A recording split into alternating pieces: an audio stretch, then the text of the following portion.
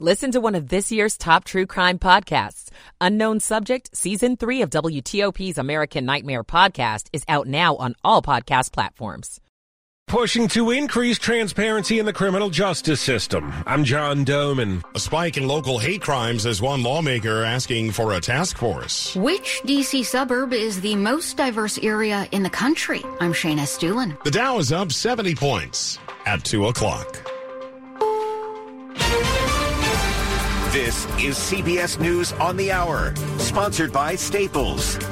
I'm Monica Ricks in New York. Millions of people are getting hit with a monster winter storm right now that's set to impact more than 24 states over the next few days. CBS's Christina Ruffini's in Minnesota. The blizzard's bullseye is now over Minneapolis. We are bracing for what is likely to be one of the largest snowstorms in Minnesota history. The National Weather Service is predicting up to 45-mile-per-hour winds and difficult or even impossible driving conditions for travelers. About 1,400 flights have already been grounded, and it's going to get worse. Weather Channel meteorologist Stephanie Abrams. The biggest accumulations will be from the high plains on into New England, and at times we could have snowfall rates at 1 to 2 inches an hour.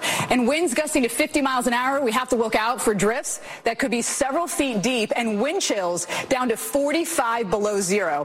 Experts are warning people to stock up on supplies and stay inside.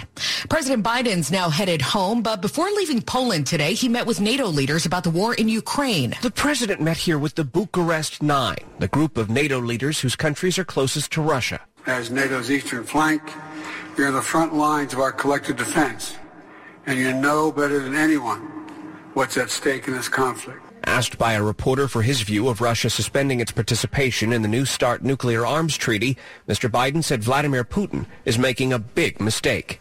Stephen Portnoy, CBS News, Warsaw. The Supreme Court is focused on social media again today and whether companies are liable for harmful content. CBS's Allison Keyes is in Washington. One of the cases involves a lawsuit against Twitter by American relatives of a Jordanian man killed in a massacre in Istanbul. Justice Sonia Sotomayor wondered what would make the platform liable under the anti-terrorism law, telling Twitter's attorney Seth Waxman he seems to want a direct tie between the form of assistance and the actual act. With or without knowledge that this will be the act. Yes. Okay. The parents of Madeleine McCann have agreed to a DNA test for a Polish woman who claims to be their long-lost daughter. McCann was just a toddler when she disappeared while the family was on vacation in Portugal 15 years ago. This woman recently posted pictures comparing similar features to McCann. How healthy are milks made from plants versus cows? CBS's Alexander Tin says the FDA wants people to know. The FDA says companies making plant milks that fall short of their dairy peers should disclose on the label when they contain less of nutrients like vitamin D or calcium. And that includes soy and nut milks, too. The Dow's down about 3 points. This is CBS News. Staples stores are a new world of possible with innovative tools for small business and remote workers and learners. Explore more at your local Staples store or staplesconnect.com. Good afternoon. It is 2:03. Thanks for being with us on this Wednesday, February the 22nd. It's 53 degrees.